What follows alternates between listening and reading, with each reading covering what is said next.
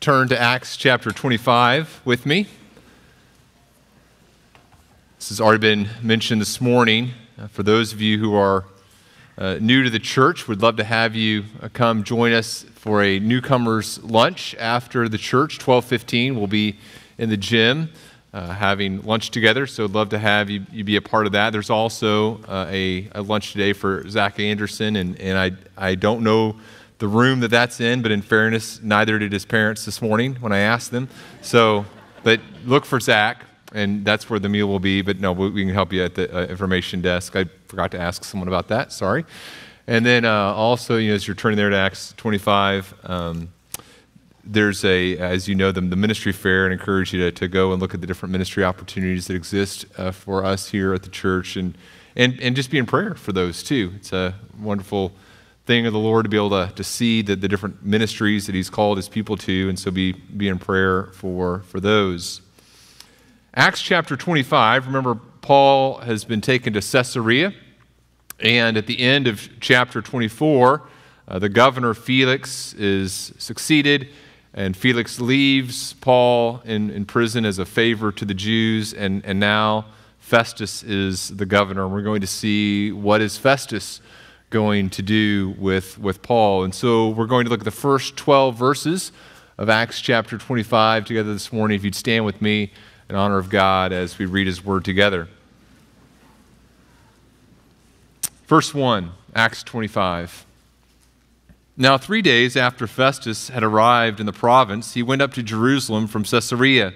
And the chief priests and the principal men of the Jews laid out their case against Paul, and they urged him, asking as a favor against Paul, that he summon him to Jerusalem, because they were planning an ambush to kill him on the way. Festus replied that Paul was being kept at Caesarea and that he himself intended to go there shortly. So, said he, let the men of authority among you go down with me. If there's anything wrong about the man, let them bring charges against him. Verse 6, After he stayed among them not more than 8 or 10 days, he went down to Caesarea. The next day he took his seat in the tribunal and ordered Paul to be brought. When he had arrived, the Jews who had come down from Jerusalem stood around him, bringing many and serious charges against him that they could not prove. Paul argued in his defense, neither against the law of the Jews, nor against the temple, nor against Caesar have I committed any offense. But Festus, wishing to do the Jews a favor, said to Paul, do you wish to go up to Jerusalem and there be tried on these charges before me? But Paul said, I am standing before Caesar's tribunal where I ought to be tried. To the Jews I have done no wrong, as you yourself know very well. If then I am a wrongdoer and have committed anything for which I deserve to die, I do not seek to escape death, but if there is nothing to their charges against me, no one can give me up to them. I appeal to Caesar. Then Festus, when he had conferred with his council, answered, to Caesar you have appealed, to Caesar you shall go. You may be seated. May God encourage us through the reading of His Word this morning. Heavenly Father, we are not the people who we should be. This morning we confess our sin to You. We confess our heart attitudes that are sinful. We confess our actions that are not in line with Your glory. We confess this morning that we are deserving of Your wrath. And yet this morning our hope, our confidence, our trust is in Your Son, Jesus Christ. We trust in His perfect work. We trust that by faith in Him You have accounted our sin to Him and in His righteousness to us. And so we are coming to You this morning with confidence. And through the work of Your Son and our faith in Him, we believe that You have given us new life, and we believe that You've given us the Holy Spirit to enable us to hear these words this morning and apply them in our lives and to be changed by Your Word. Make it so, we pray. In Your Son Jesus' name, amen. There's a tension that we've talked about before that exists in Scripture. And that tension is between God's sovereignty, and we believe that God is sovereign, as As good Reformed Baptist folks, we believe, okay, God is completely in control of all things, and so we trust that to be true. And yet the other side of the tension that we also believe to be true is that we are responsible for our decisions. We believe in human responsibility, that God holds us accountable for the decisions that we make. And so God is sovereign, and yet we are also responsible. We think that tension exists in Scripture. We've talked about that before. I think we've also talked before about a book by D.A. Carson called Divine Sovereignty and Human Responsibility. And in that book, he argues that this isn't a problem we can solve. It's a tension to be explored. God is sovereign, yet we're responsible. And in the book, he does something very interesting. He talks about how in the time after the Old Testament and before the New Testament was written, in that what we call the intertestamental time, Jewish rabbis and scribes, when they encountered this tension in the Old Testament, they would often try to do away with it.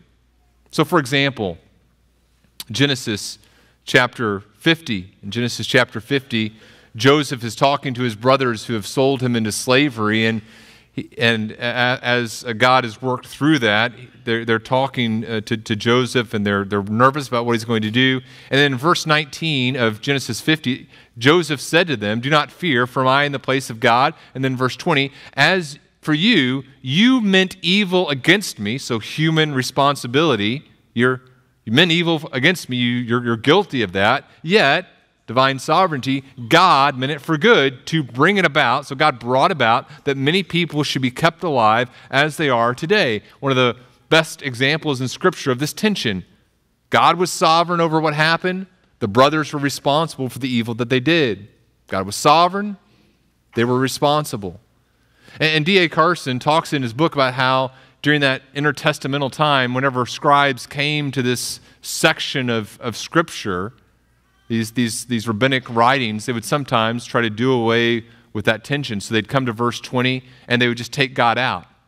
Joseph would, as they kind of translated the passage or taught on it, they'd say, well, these brothers meant it for good. And they don't even mention God. Or they would translate it this way. They would say, and Joseph said, "You meant it for good, but God is glad. You meant it for evil, but God is glad that good came out of it."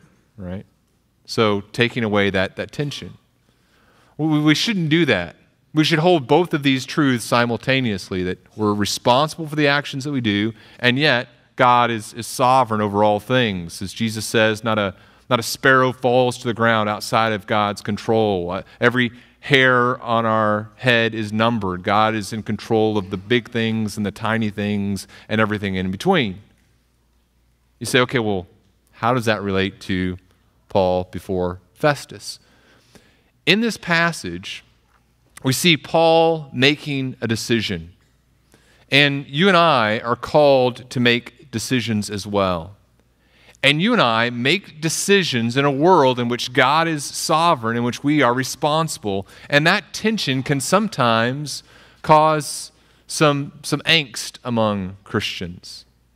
Some Christians, and we fall on both sides of this, some Christians can just kind of simply dismiss the sovereignty of God, and they can just feel this incredible sense of overwhelmedness as they think about this decision that they need to make, and they can be paralyzed as they think about their responsibility to make a good decision.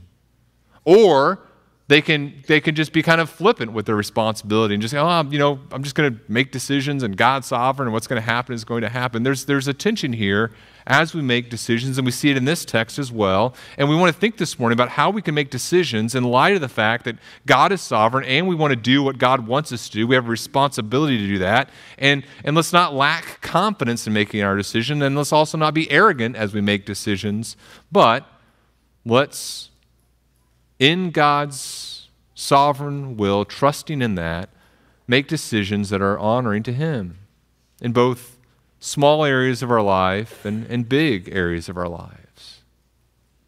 Here's the main idea that I want us to think about together this morning. It's this.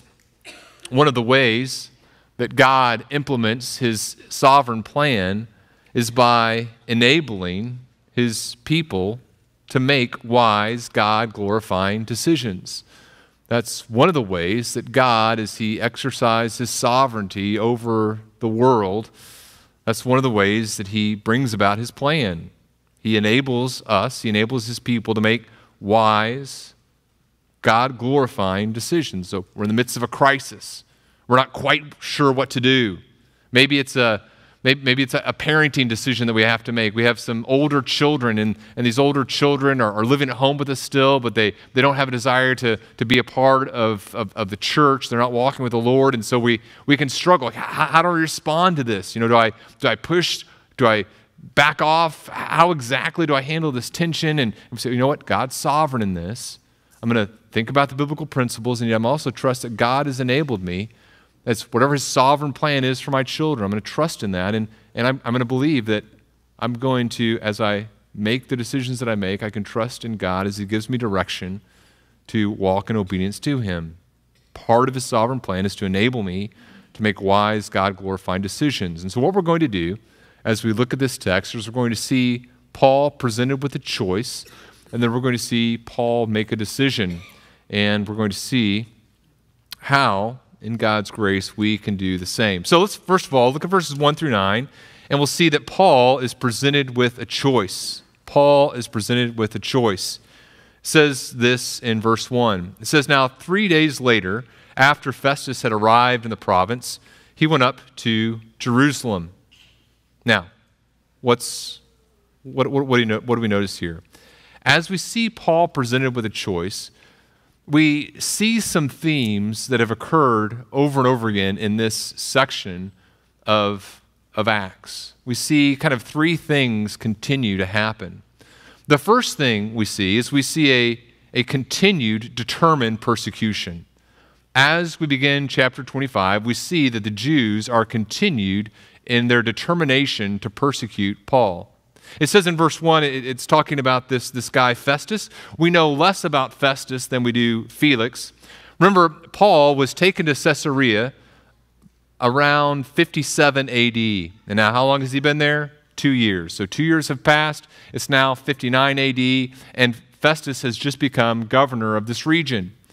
And we know from historical sources that Festus doesn't live that much longer. He dies in 62 AD, so he's not very long for this world as he encounters Paul here in Caesarea.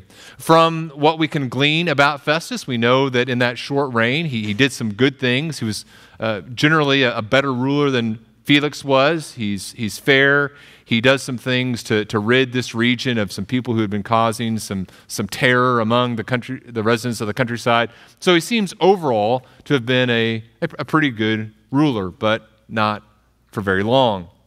Festus arrives as governor in Caesarea, and within a very short period of time, 3 days, he leaves Caesarea and he goes down to Jerusalem. Why? Because he's a pretty smart guy.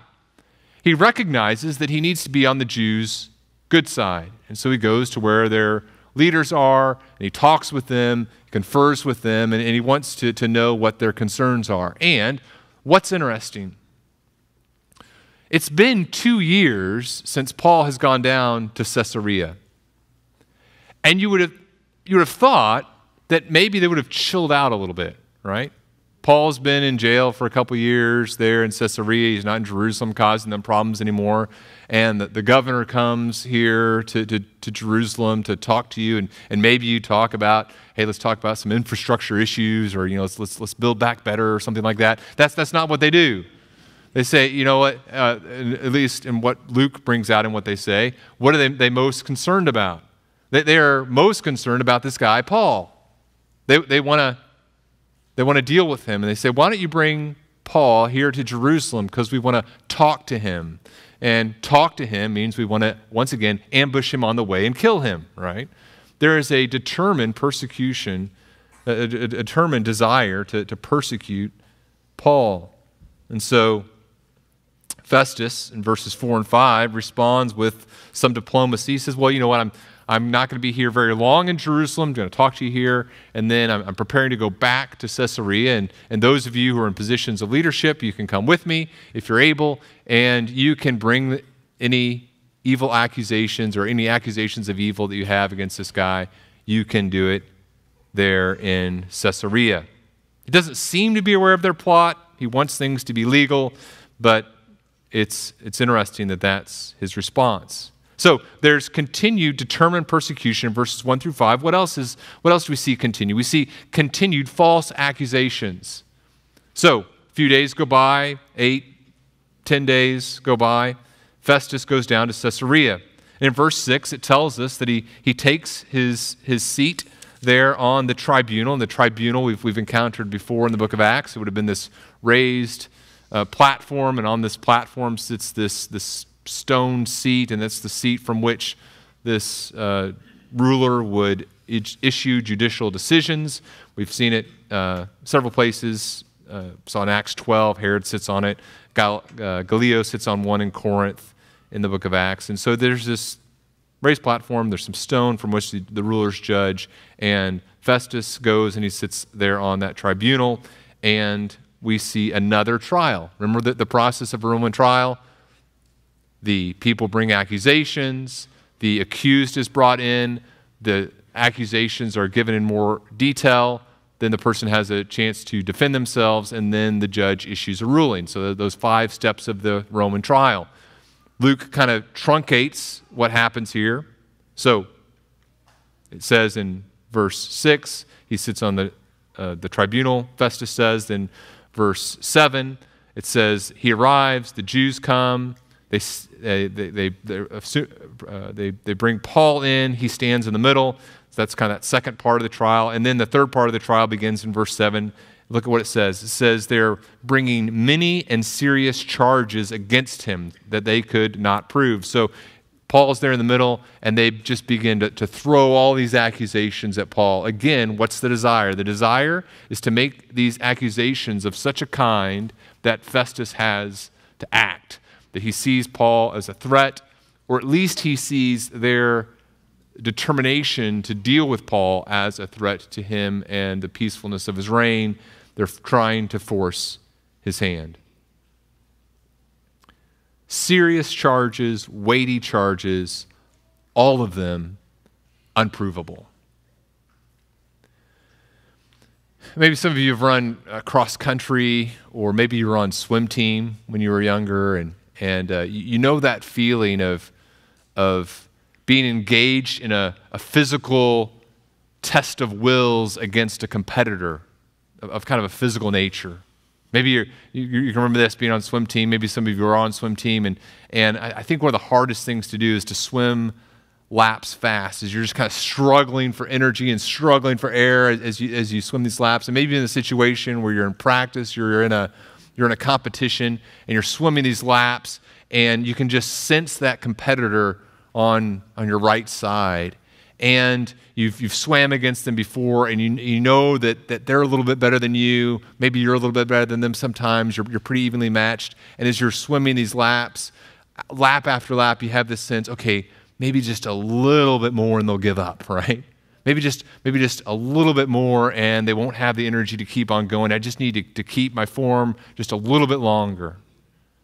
Whitney, whenever she ran cross country in college, her college coach encouraged them to pass people on the hills. You know, as you're in a race and you're running hard and you come to a hill, just kind of psych out your opponent by running past them on a hill. And a little smile as you go by, you know. Nice day, yeah, right? My coach said trip them as they go by, so. But it messes with their heads, right? It's demoralizing. Look, as we think about making decisions in the world, here's what you need to know. The opposition is not going to stop. It's going to be continued opposition. Satan is not going to give up attacking the church.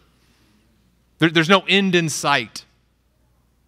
It's discouraging as we come to chapter 25, potentially to say, man, this is just like, repeat from chapter 24. When is this going to stop? It's been 2 years, and the answer is never. The opposition to Paul never ceases.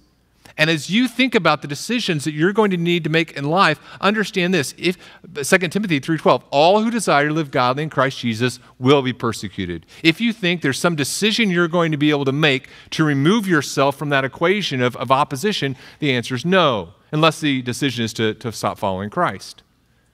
So as you think about the decisions you need to make, understand that's the milieu, that's the culture in which we're going to make decisions, a culture in which the enemy is going to continue in his opposition to our desire to glorify God. Here's the third thing that continues. There's continued, though, faithful defense. Again, feels a little bit repetitive. Paul continues to defend himself. Verse 8. Paul argues in his defense, and the word that's used there is this legal term to describe his defense that we've talked about before. And he says there's three categories of which I am innocent. I'm innocent of going against the law of the Jews. I haven't violated the laws of the temple. I haven't violated Roman laws. I haven't offended Caesar. I haven't committed offense against any of these three areas: Jews, temple, Caesar, Rome. None of that. Again, Luke is truncating what's happening here, but we see that Paul continues to persevere in doing good. He continues to persevere in talking about his innocence. I think the difference sometimes as we think about making decisions, the difference between making bad decisions and good decisions is an issue of perseverance. You think about that old saying, what's the difference between a good writer and a great writer? It's not the first draft. The first draft doesn't make a good writer or a great writer. It's the last draft. It's that willingness to continue to refine and to hone. And it's true of so many areas of life. Oftentimes people ask me, like on a Saturday or a Friday, hey, are you ready for Sunday? I have never been ready for Sunday. Like, there's never been a time where I'm like, well, I'm done. I just run out of time each week, right? And maybe you feel that as well in some areas of your life. You know, there's no area where you reach, okay, there's absolute perfection has been reached, right? Paul, he continues to defend himself. There's no end in sight. It's not going to stop. There's going to be a continued need to make good faith, make the decision to be faithful. The Christian life isn't about momentary obedience. We make decisions from a place where we have totally committed ourselves to walking in obedience to the Lord. And so we come to verse 9. So there's been continued determined persecution. There's been continued false accusations. Now there's been continued faithful defense. And now with that as kind of the backdrop, as that kind of the foundation, now a decision is presented, a choice is presented. Verse 9, Festus says to Paul, look, and notice this, it says, wishing to do the Jews a favor. That's the third time that word favor has occurred in just a few verses, right? At the end of chapter 24, Felix wants to do the Jews a favor. In verse 3, they ask for a favor against Paul, and now it seems that Festus, like Felix, wants to do the Jews a favor. He wants to show them a certain type of kindness and give them what they want. And so with that as his desire, he presents this option to Paul. And by the way, it seems like he wants to do them a favor, but he also wants to do it in an ethical way where his conscience is appeased. And he says, look, Paul, do you want to go to Jerusalem? We can leave Caesarea, we can go to Jerusalem, and there you can be tried on these charges before me. And presumably what would happen there in Jerusalem is that he would still, Festus would still be in charge of the ultimate outcome of the decision that's made, but the Jews would have greater influence. Instead of being here in Caesarea, on the coast there, where they are kind of trying to bring these accusations against Paul, now it'd be on their home turf, and they'd be kind of like these advisors to Festus as he made the decision. And that's the choice that is presented to Paul. So let's talk about how Paul makes a decision. Look at verses 10 through 12. Paul makes a decision. And there's no indication in the text that God has divinely revealed, hey, this is exactly what you should say if Festus offers you a choice to go to Jerusalem. There's no indication that he has some sort of special divine revelation. He has to make a decision. And I want to look at this text and see some principles that I think we can glean from Paul's actions here. Kind of 5 things we see in light of this reality that we have a sovereign God who is in charge of all things, and yet we also have this ability to walk in obedience to him. Here's 5 things that I think help us to make good, God-glorifying decisions with a sovereign God. Number one, we trust God. We trust God. Paul trusts that God has the end in mind and in control. Whatever happens between this moment and the end, Paul has absolute confidence that God is going to bring that end to completion. In Romans chapter 8, we think of these familiar words that Paul would say. Romans chapter 8, verse 28, we know that for those who love God, all things work together for good, for those who are called according to his purpose. So we know the end game. Verse 29, for those whom he, and listen to this process, for those whom he foreknew, he also predestined to be conformed to the image of his Son, in order that he might be the firstborn among many brothers. And those whom he predestined, he also called. And those whom he called, he also justified. And those whom he justified, he also glorified. And so we know that God from eternity past has had this plan. He predestined, and he brings it about. Paul trusts in that. Ephesians chapter 1, even as God chose us in him before the foundation of the world, that we should be holy and blameless before him. In him, you also, when you heard the word of truth, the gospel of your salvation, and believed in him, were sealed with the promised Holy Spirit, who is the guarantee of our inheritance. So right now we have the Holy Spirit, and he's a guarantee of our future inheritance, and we have that guarantee until the end, until we acquire possession of it to the praise of his glory. So Paul trusts God. He says, okay, I'm here in this moment where I'm called to make a decision, and I trust that God, in his love for me, in his preordained plan from eternity past, before there was even time, has the end under control.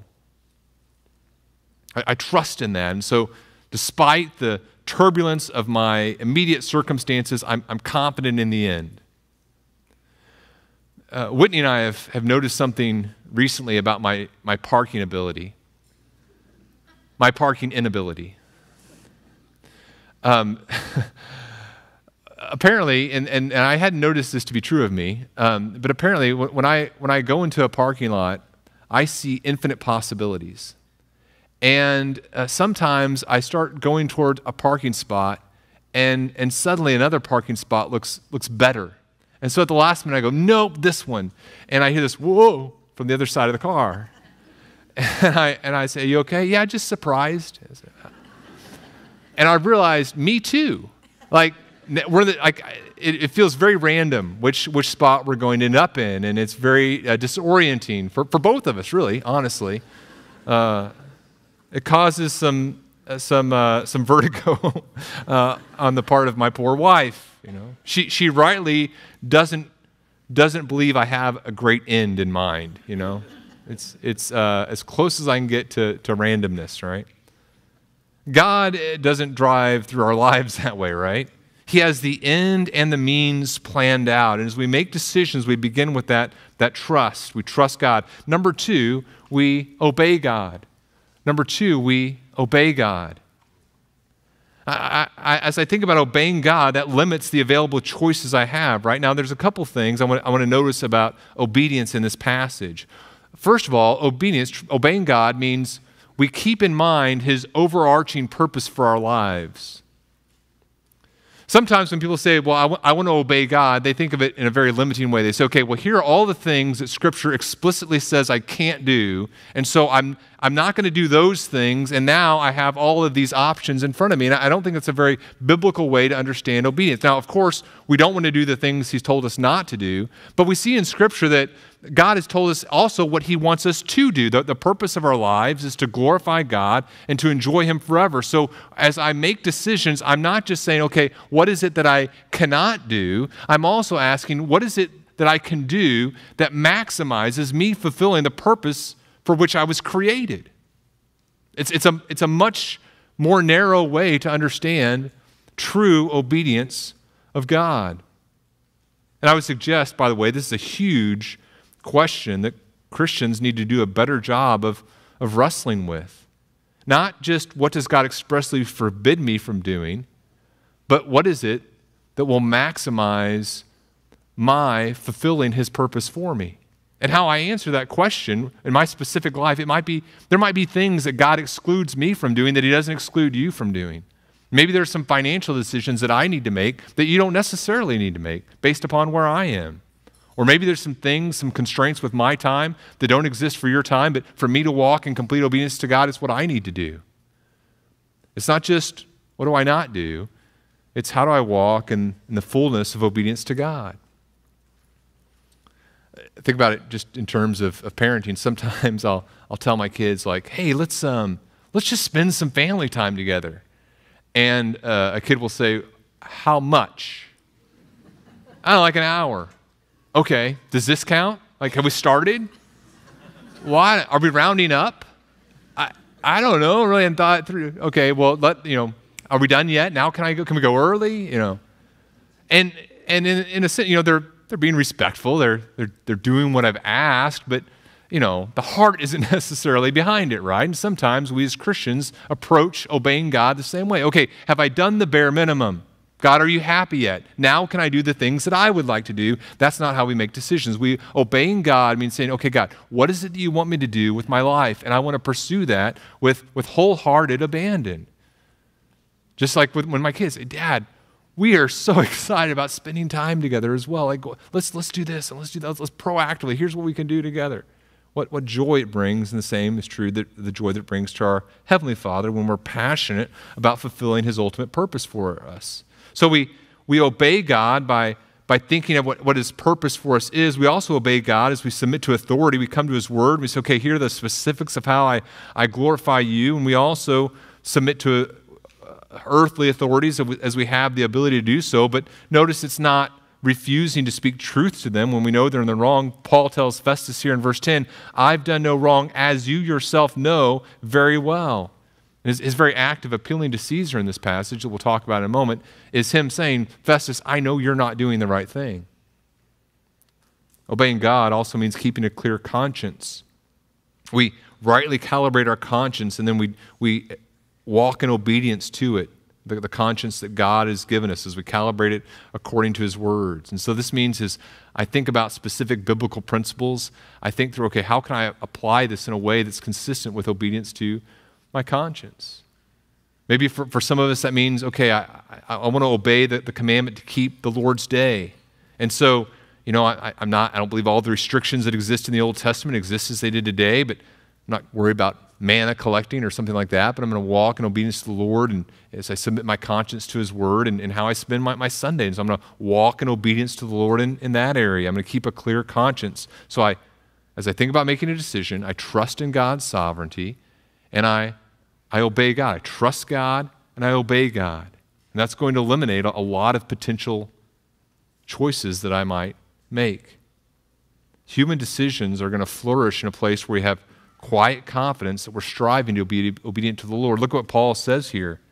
He's able to, with great confidence, say, look, I haven't violated the laws of the Jews. I haven't violated the laws of the temple. I haven't violated any Roman laws against Caesar. And Paul is able to say, I've done no wrong, as you yourself know. If I'm a wrongdoer, deserve to die, willing to, but I haven't. So we trust God, we obey God. The third thing we do as we make decisions is we assess our circumstances. We assess our circumstances. God has given us the ability to have wisdom and to look around us, to assess reality, and to consider what we need to do. Now, what does Paul do here? Paul remembers what's happened in chapter 23. Remember what happened in chapter 23? Chapter 23, he was told, look, we're going to take you from Jerusalem to Caesarea, and he knew that the Jews were planning to ambush him. Remember, his nephew told him, okay, Paul, this is what they're going to do. And so Paul recognizes that the Jews are not favorably disposed to him. He also has recognized, like, hey, 2 years have gone by, and as I think about the circumstance, they're still really intent on dealing with me. They have not changed. There hasn't been repentance here. And so he thinks about that.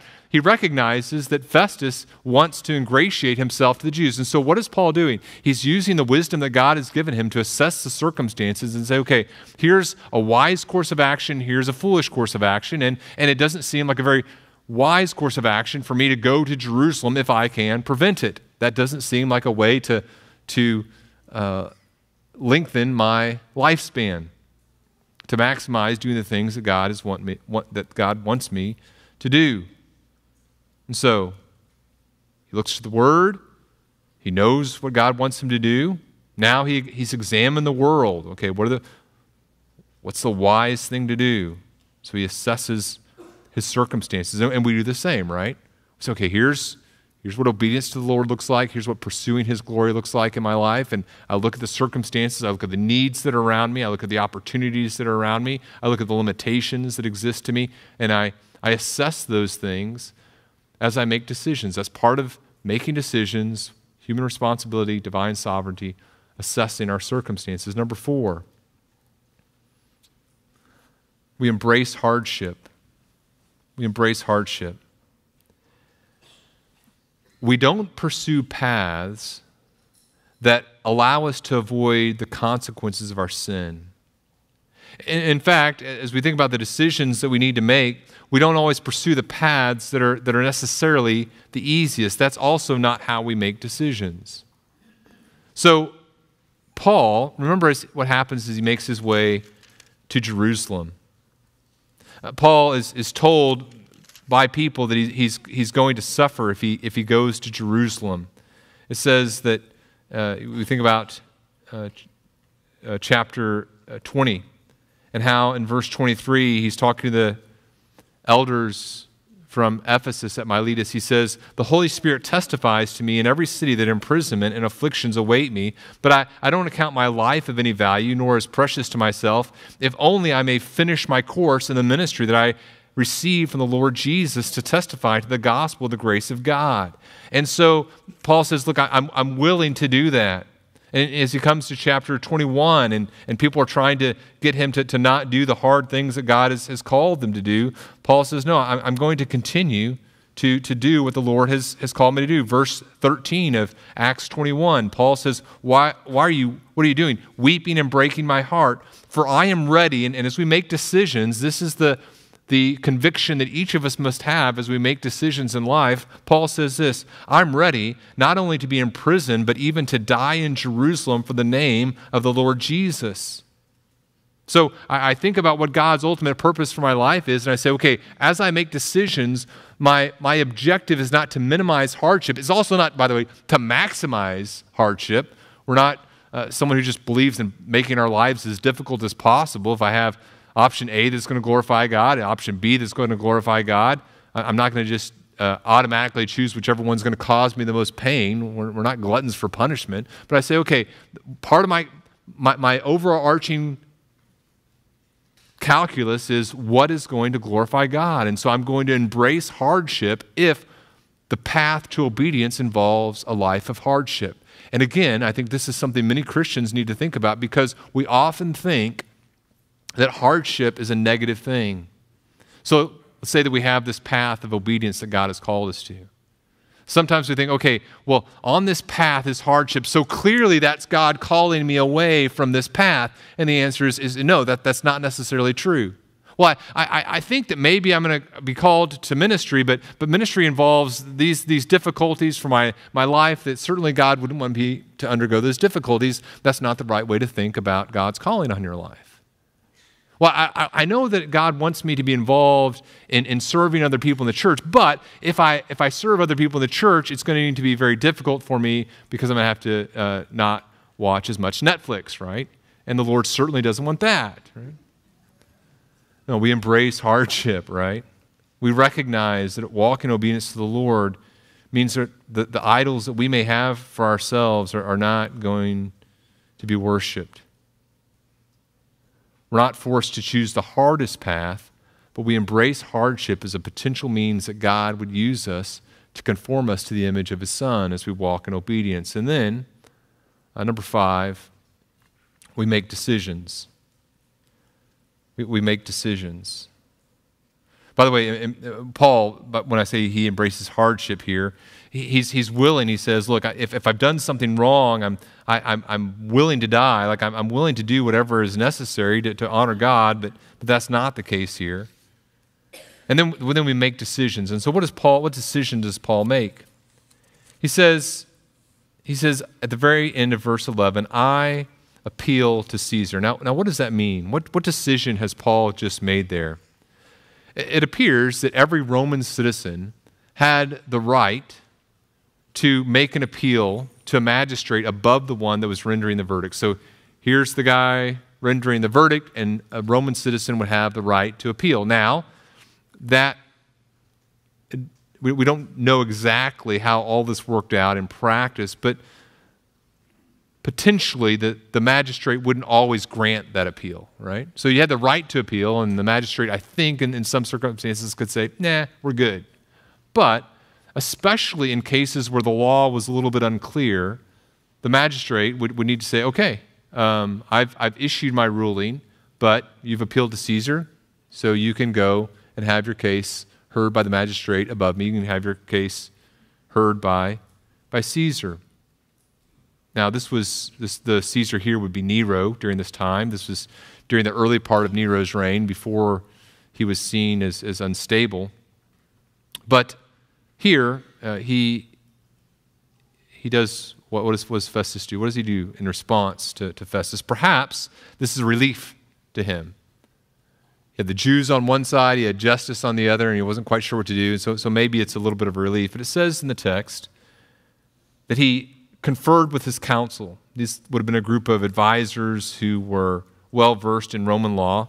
And he didn't have to do what they told him to do. He could have said, thanks for your advice, I'm going to do something else. But then there would be a record that he had gone against their counsel, right? And so if this ever came back to haunt him later, they could say, look, we told him that this wasn't the legal thing to do. He didn't listen to us. He made this decision.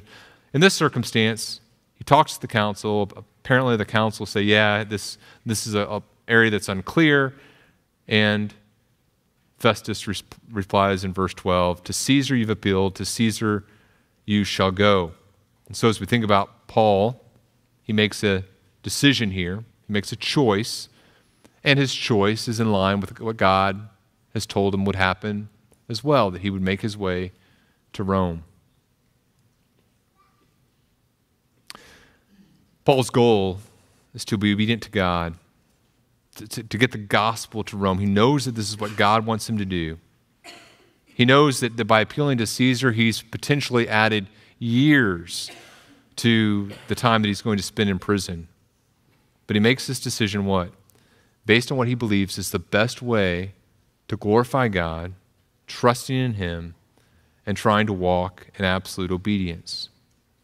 He could ask, well, what would have happened if I hadn't appealed to Caesar? In the next chapter, we're going to see that some, that is the rulers confer. They said, boy, if you hadn't appealed to Caesar, we sure would let him go. We don't know if that's true. We don't know if that's not true. What we know is in this moment, based upon what he believed was the best way to glorify God, this was the decision that Paul made. And he never looks back, and God brings blessing through it.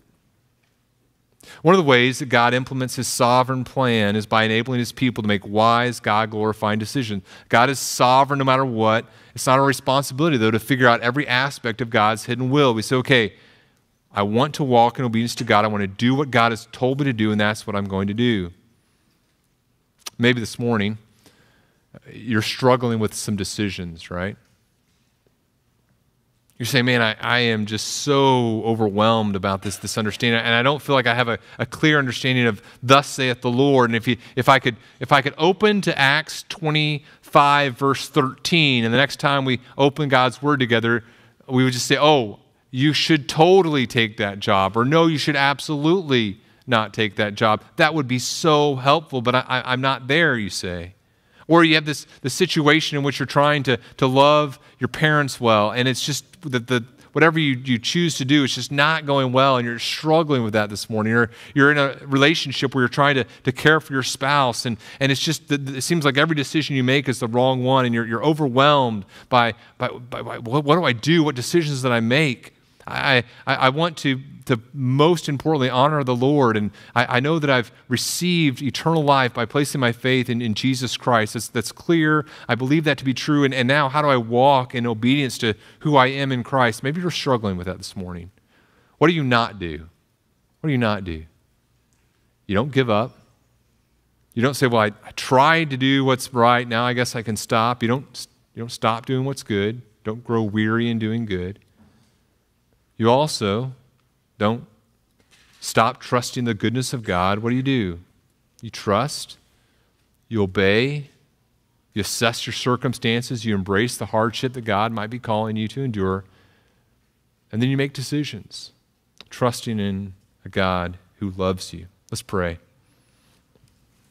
Father, we thank you for the ability you've given us to walk in obedience to you. And as we think about this moment today, we know that there are many things that are dark about the path ahead of us. We don't know what will happen in the next moment. We don't know what will happen in the next 12 hours. We don't know what will happen in the next 12 years. We don't know when you will return. You don't know when you will call us home. So, Father, though the future is shrouded in mystery, we trust in you in this moment. We believe your ultimate purposes for us are good. And Father, for those who are here this morning, we know that the clear teaching of your word is to trust in your Son, Jesus Christ. And so if there are those this morning who haven't trusted in your Son, Jesus Christ, we pray that that message from your word would come through with crystal clarity this morning, that people would recognize their need for a Savior and trust in your Son, Jesus.